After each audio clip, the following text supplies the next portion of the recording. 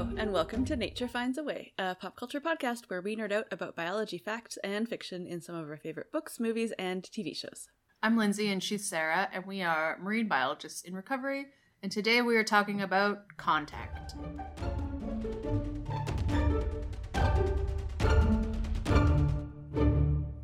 Yeah, so Contact is the movie that came out in the 90s with Jodie Foster, and it's based on a book by Carl Sagan, who was a writer and also a astronomer, science-y person.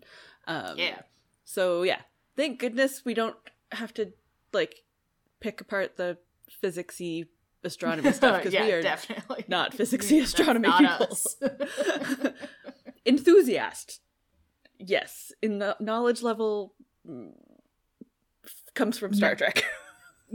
Yeah. There's a line in the IMDb trivia that says Carl Sagan was taking great care to ensure the science was accurately depicted in this movie. So it's not really a movie that falls under our main, mission statement. But oh well. But we like female scientists and close-ish to reality science fiction, or I like those things anyways. I like it. There's one point in the movie where she just yells hydrogen times pi, and I'm like, that's not a thing that you can, those aren't things you can times together. No, it was the weight of hydrogen times pi. Okay. That makes more sense. I was like, yeah. those units don't match. Or something. It was something about the weight of hydrogen or the number of protons in hydrogen or something. Yeah. Okay. I definitely missed the beginning half of that. Yeah, no, you can't multiply hydrogen and pi.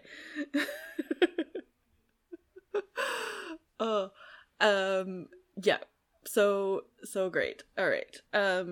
Do you want to summarize the movie real fast? I think hopefully people have seen this. Honestly, Lindsay'd never seen it, and I was shocked because I saw this movie so many times. Yeah, no, my sister was also shocked. So it's basically about a scientist. I don't know what her technical She's an astronomer. title is.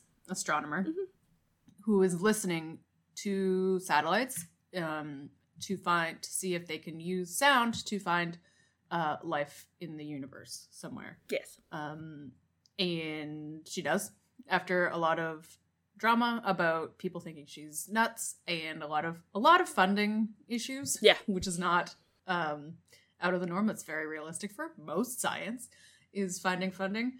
So they're about to get shut down, and then she does find it, and then there's a big to-do because it was like hardcore proof that there's life somewhere else, and it turns out they're sending them a message, and in the message is plans to build a spacecraft so they could go visit this other life, which is on the star Vega, which is in a constellation, not a constellation, a galaxy far, star far away. system. There we go. I was like, I know that there are other words, and I know them.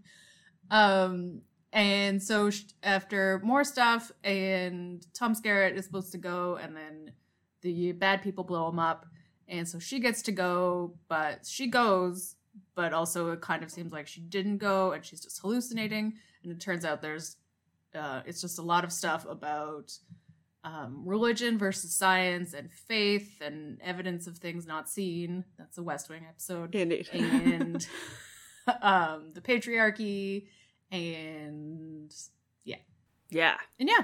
So then it's kind of left unresolved, but not really. And it's all about what do you believe and sticking to your moral compass, kind of, I guess. Yeah. But also sleeping with Matthew McConaughey, even though he literally stops you from achieving your dreams because he wants to do you. Yep. I know, you like him and then you don't like him. But then you like him again at the end. He comes around at the very end. He comes around at the very end. But I'm still dubious. I don't think they should be together, but I don't hate him as a character. By the end. I like that at the very, very end, in the epilogue, that you don't see him. So it's up to you. It's not like they're so happy together. No, yeah. She has a ring on and all that stuff. Ugh. She's just her, so it's up to you. Yeah, no. He redeems himself as a character, but not in her mind, just in as not a total trash human being. Exactly. Yeah. So anyways, there's not a huge amount of biology because the alien that she meets is speaks to her in her brain or in the like looks like her dead dad, so we don't actually see any aliens or learn anything about the aliens or their biology. Yeah, and their biology. Other than they communicate with math and science. So that's, I mean, that makes sense. Yeah.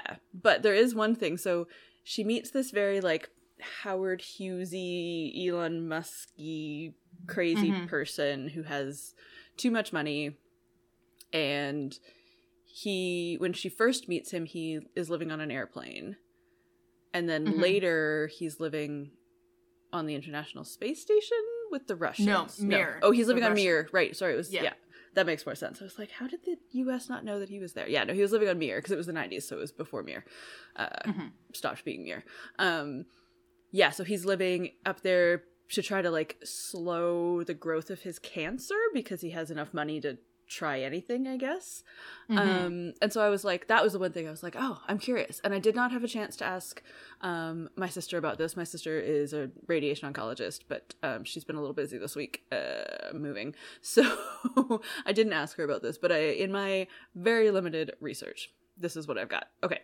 When you're in space, you have higher radiation exposure. So it's like not great for cancer in that regard. So like, not great, but there is a chance that maybe microgravity might slow the growth of existing cancers down.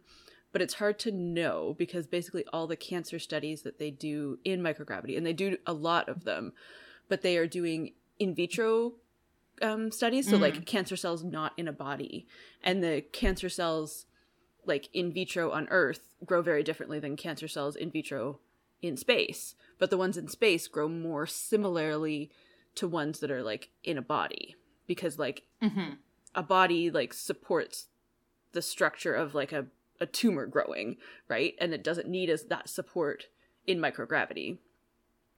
So then, so it is entirely possible that like in vitro cancer cells grow slower in microgravity than they do on Earth, but that doesn't really have any bearing on what happens inside a body.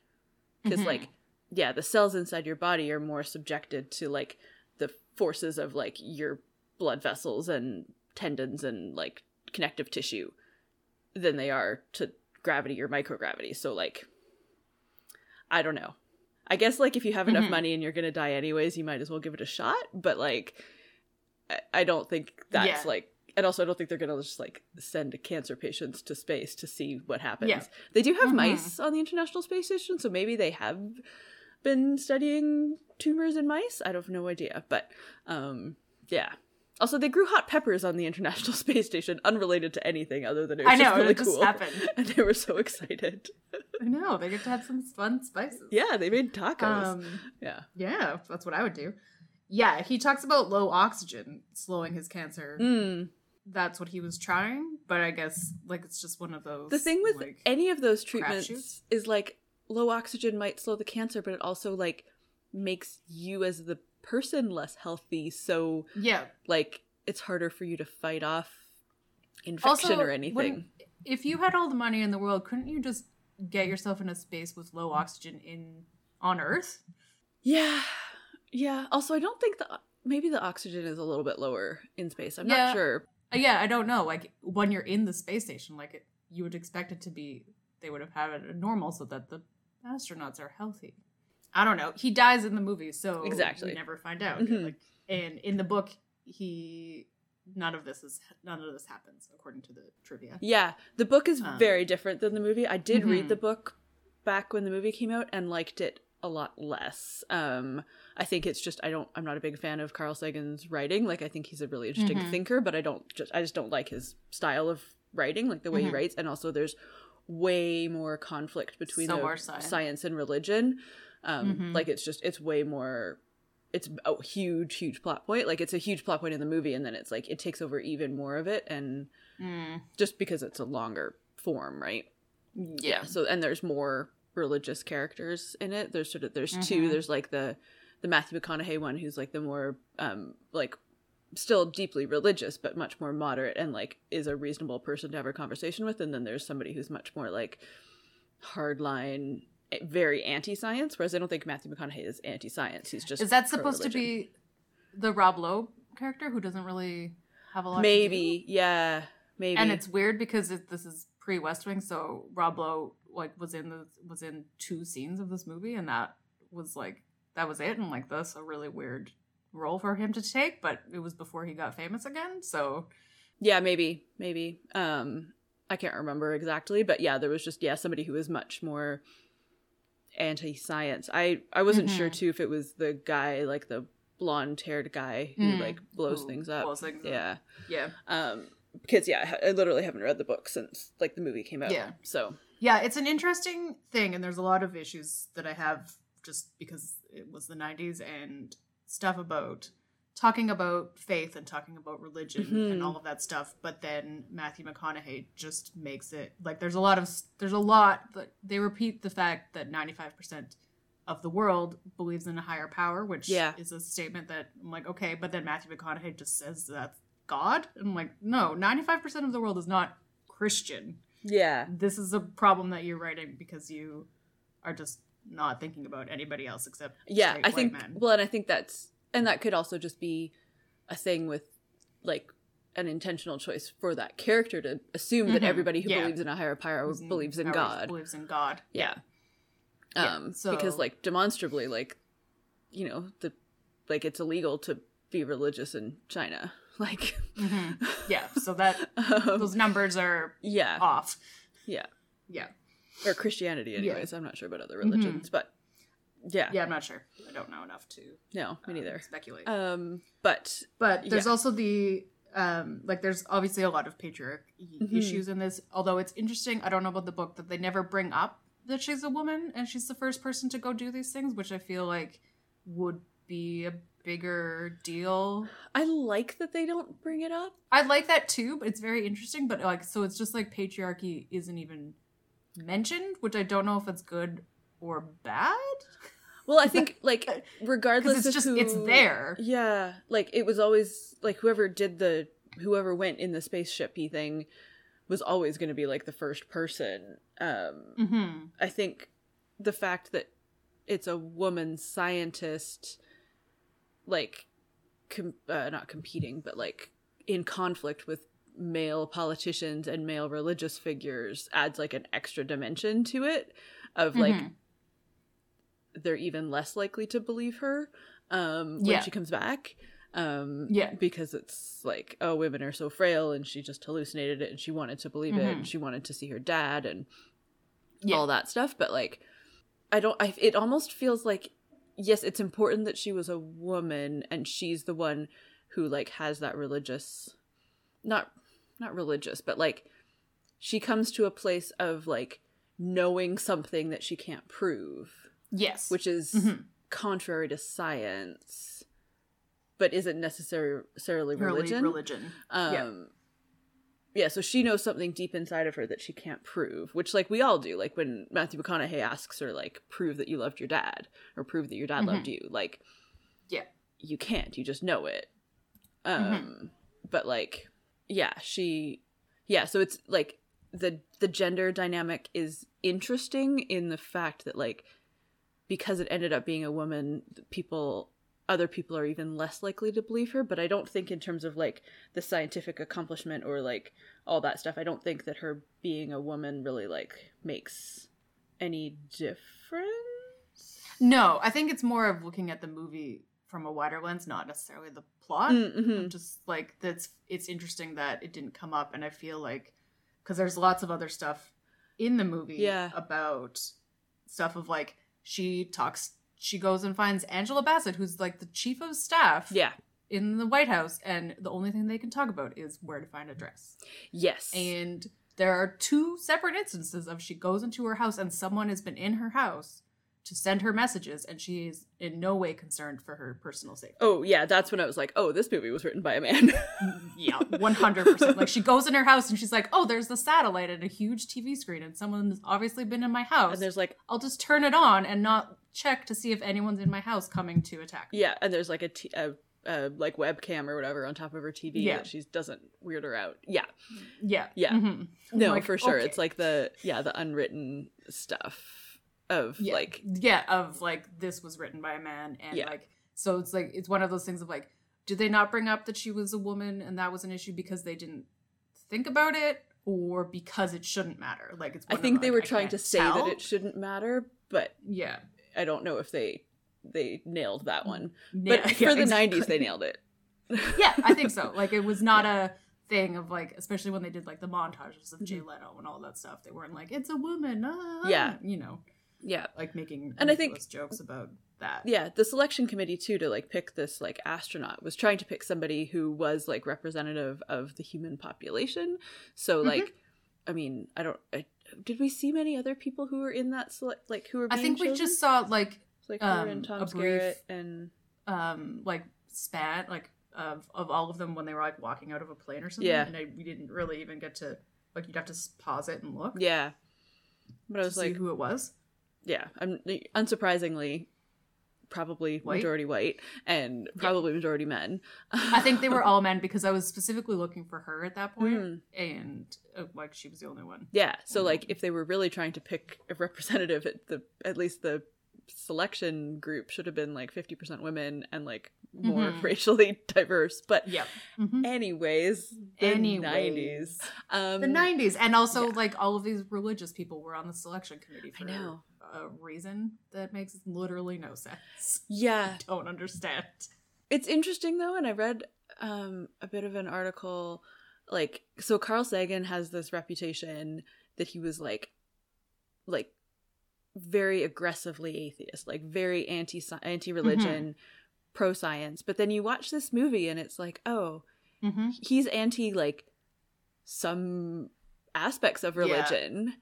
But he's not anti like the concept of religion. No, he's definitely like pro-faith. Yeah, he's pro-faith. Like, I think he's anti organized religion. Establishment. Yeah. Yeah, definitely. Which I was like, oh, that's cool. Yeah, like, because he just has this reputation of like a immensely hardline atheist who like would take nothing on faith. But then he writes this movie Something and like authorizes or writes this book and authorizes this movie where this scientist ends up having a like very faith driven experience. Awakening. Yeah, Totally. Yeah, there's like, for like when she comes back and like that kind of happens when they're in the random trial, I'm just like, I was really annoyed by it, and then like by the end and like afterwards I'm like, okay, I understand what's going on here. But like at that point I'm like, really? Is this what's happening? Well, is that did all of this in this entire movie so that she believes in God, but it's not God that she's believing in at the end, so it's fine. Yeah. But yeah, like, not that it's not fine to believe in God, that's not what I meant, but the point of the story is like Matthew McConaughey's like, you can't go to space because you don't believe in God, and I also want to sleep with you. And so we're gonna pick Tom Skerritt because he said he believed in God, because he's a dick man. Yeah. Who literally just takes everything and says it was his. Yeah. Yeah. The interesting thing I like is like when she's there, she's like, oh, shoot, they should have said a poet. Like, that she's like that, having that realization that like, oh, I'm here, and yes, I could have theoretically communicated with these people through science if I needed to, but like, I am not the best person to be explaining this experience. Yeah, exactly. Yeah. I mean, they should have sent like 3 people, like a person of faith, a person of science, and a person of like art and communication. But there's only room for 1. Yes, and also no helmet. I know. Or quarantine, or no plans for I mean, so the way the ship was built had nothing. Like, she would have like stood in the middle of the sphere. But then they added all this safety equipment and cameras and stuff, but they didn't give her a helmet. I know, or even like neck, or like a life support system, like a backup. Yeah, like air. She wasn't in a space suit. No, at all. No. And like there was also, they talked about how long it was going to take, because they didn't know about wormholes. They just know about the distance between Earth and Vega. Yeah. Did they send her any food? Her food or evacuation options. It was very strange. Thinking as I do every day about Sally Ride. Did they just send her a million tampons? Like, or like, how does she go to the bathroom? I mean, she's probably wearing a diaper, because that is basically what happens when you go to space. Yeah. Of course it does. But like all of these things, and then, and then she's got a ring on, and that seems like, I don't know if that's allowed, if they were allowed to wear to wear jewelry, some kind of like necklaces obviously would be dangerous. The choking up, with the choking, but I'm like, could you have earring studs in and all of the, like, I have no idea. Yeah, I don't know. I feel like all that stuff they can have once they're there, but I think they take it all off. Yeah, which would make sense. Just because, like, you wouldn't want a ring on in case you swelled up or something, and then you couldn't get it off. I don't know. And it just to, like, minimize the potential injuries once you're up there. Yeah, I don't know. Yeah. Very interesting. Yeah. So I guess the one thing I wanted to talk about is, like, the real SETI, which is, like, the Search for Extraterrestrial Intelligence, and it's a NGO based in the US, and Carl Sagan based Ellie on an actual researcher that he knew called Jill Tater, who's still alive. She's retired from SETI, but she still does, like, amazing science communication and science education work. And, like, she said, I'll put this SETI link in the show notes, but what did she say? Carl Sagan wrote a book about a woman who does what I do, not about me, explains Tarter. He did his homework and thus included many of the character-building experiences that are common to women scientists studying and working in a male-dominated profession, so Ellie seems very familiar to me. And yeah, that makes sense. Like, it was like their careers were very similar, but I don't think there was any, like, overlap of, like, actual personality or anything. It was just like, oh, here's this woman who's had this really cool career. I'm going to write a book about, like, what if a character in that position had this experience. Yeah. And then the SETI link has some, like, movie version, like, fact checking things, and basically there's, like, teeny tiny things of, like, oh, like, they should have stayed at Arecibo rather than going to the Very Large Array in New Mexico, because, like, the Very Large Array looks really cool because it's, like, so many antennas, but actually Arecibo is better. But they couldn't say in Arecibo, that's where they lost their funding. No, I know. Got kicked out. Yeah. So they had to go somewhere else. Yeah. Although I guess she could have technically gone back there with rich man's funding. Yeah, I think it was, like, after they got the new funding, like, they wouldn't have stayed at the VLA. They would have gone back to Arecibo because it's more sensitive. But yeah. And actually, on the subject of Arecibo, it's a real place. It's featured heavily in a Bond movie at some point. It's the huge observatory in Puerto Rico that you might have seen on the news last year because, so it got majorly damaged in Hurricane Maria in 2017, and then they were, like, trying to fix it, and, like, it, like, changed, not ownership, but, like, stewardship, but between, like, different NGOs and stuff, and then, like, 3 more cables broke on it, and then it finally, like, broke beyond repair at the end of 2020, and it sucks because it was such a cool, huge thing, and the fact that it, like, no longer is repairable or working just sucks. But, you know, it's kind of what happens when you, like, don't maintain something and don't fund science. Like, it's not just the science doesn't happen, all this, like, this huge investment, like, it must have cost millions of dollars to build, and just, like, stops existing because somebody wanted to cut the budget by, like, 5%. So it's not just, like, the science doesn't continue, the science becomes impossible to continue. And, like, to set it back up again would cost so much more than it would have to just keep it running. So they've decommissioned it. They were gonna, like, carefully take it apart, but now they just have to take it apart because it was dangerous. Luckily, nobody was hurt, I don't think, in any of those Hurricane Maria people were hurt, but not, like, at the observatory. Not because of the satellite and stuff. That's too bad. It sucks. It sucks. I don't really have much else. There's some interesting stuff that I didn't know about stuff being, like, the first stuff being sent out in waves, like the opening of the Berlin Olympics, and there's lots of things you could talk about sound transmitting into messages and stuff like that. I really like the blind guy's character. Because he's also based somewhat on a real SETI researcher. There's a blind researcher, I'm not sure. I think originally I read somewhere that the blind actual scientist was gonna like play a version of himself, but then it became more of an acting role. It would have been cool if it was actually a blind actor, but it was the 90s. Just the 90s. Yeah. Yeah. But yeah, he was cool. I think he's my favorite character. I really like him. He was a good grounding person. Yeah. And also cool that like it's not immediately obvious all the time that he's blind. Yeah. So the weirdest thing of this movie is the Bill Clinton clips. Oh, I know. I was going to bring that up. So they used real clips of Bill Clinton, and this is obviously before his scandal and all that shenanigans. Yeah. So like, I wonder if they regret it. So they used, so there's a quote in the IMDb trivia about how they were going to cast someone, like, I think ironically Sidney Poitier, which is funny because apparently everyone in the 90s just wanted Sidney Poitier to be president, I guess. I don't know. I mean, I would. Exactly. I'm fine with it right now. And so, but then Robert Zemeckis saw a clip of Clinton talking about Mars, and he said something that was like almost exactly as what was in the script. And he's like, oh my God, we'll do this. I'm like, okay, but... So, like, the first time, I was like, okay, this is weird. Yeah. And then they, like, superimposed him on, like, green screened him into meetings and stuff, like Forrest Gump kind of thing. And then they have a bunch of clips of him just saying random stuff. And they're like, he's totally talking about this. I'm like, really? This is weird. Even without the fact that it was 2 years before everything happened. And not that I have, like, not that I'm like, Bill Clinton's evil. No, but I'm just like, this is... weird.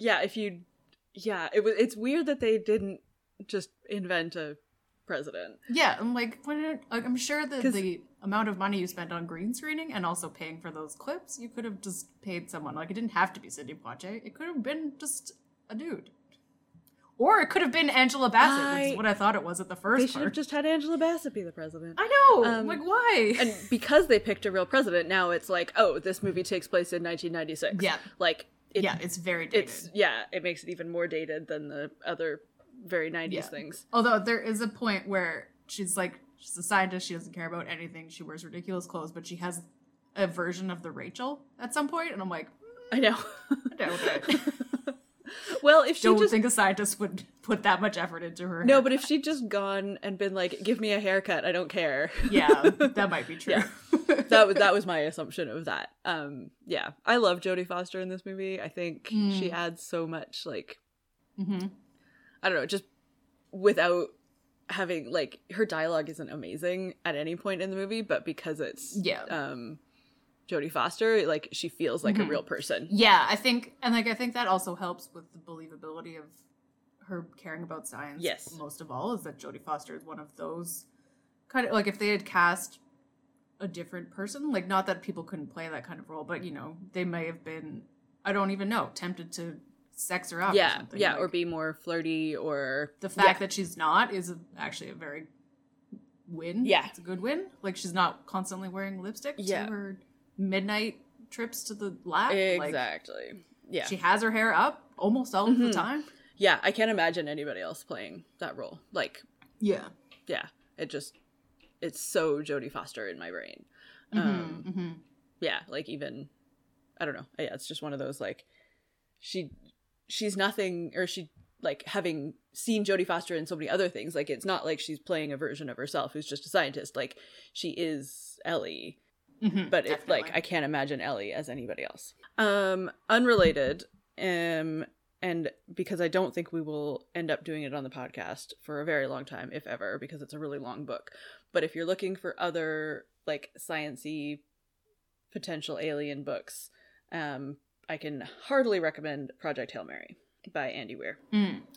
It is really good. And it was weird that I was, like, doing them at the same time. Like, I was listening to the audiobook right around, like, I finished the audiobook right around when I watched this movie last week. So highly recommend. Totally different, but very, like, science driven possible aliens stuff. He likes space. He does like space and problem solving. Yes. Yep. Fine with me. Anyways, that probably brings us to the end of the episode. But if you want to talk about Project Hail Mary with me, You can find us on Nature Finds a Pod at Facebook, Instagram, and Twitter, or you can check out our website, naturefindsaPod.com. And while you're there, you can subscribe to the podcast or leave us a rating or a review so that other people can find out about our weird blend of science and biology, or nerdery and biology. Patriarchy smashing, yes. sometimes, depending on our mood. Choice. Yes. We will be back in 2 weeks with probably less patriarchy smashing and much more biology. Woo-hoo. Because we are going to talk about Babe. Yay! It's like a total 180 from this one. Very, very different mood. Oh, good time. And I'm ready for it. I haven't seen Babe in like 20 yep. years. It's going to be great. Yep. All right. And in the meantime, stay sciencey, friends.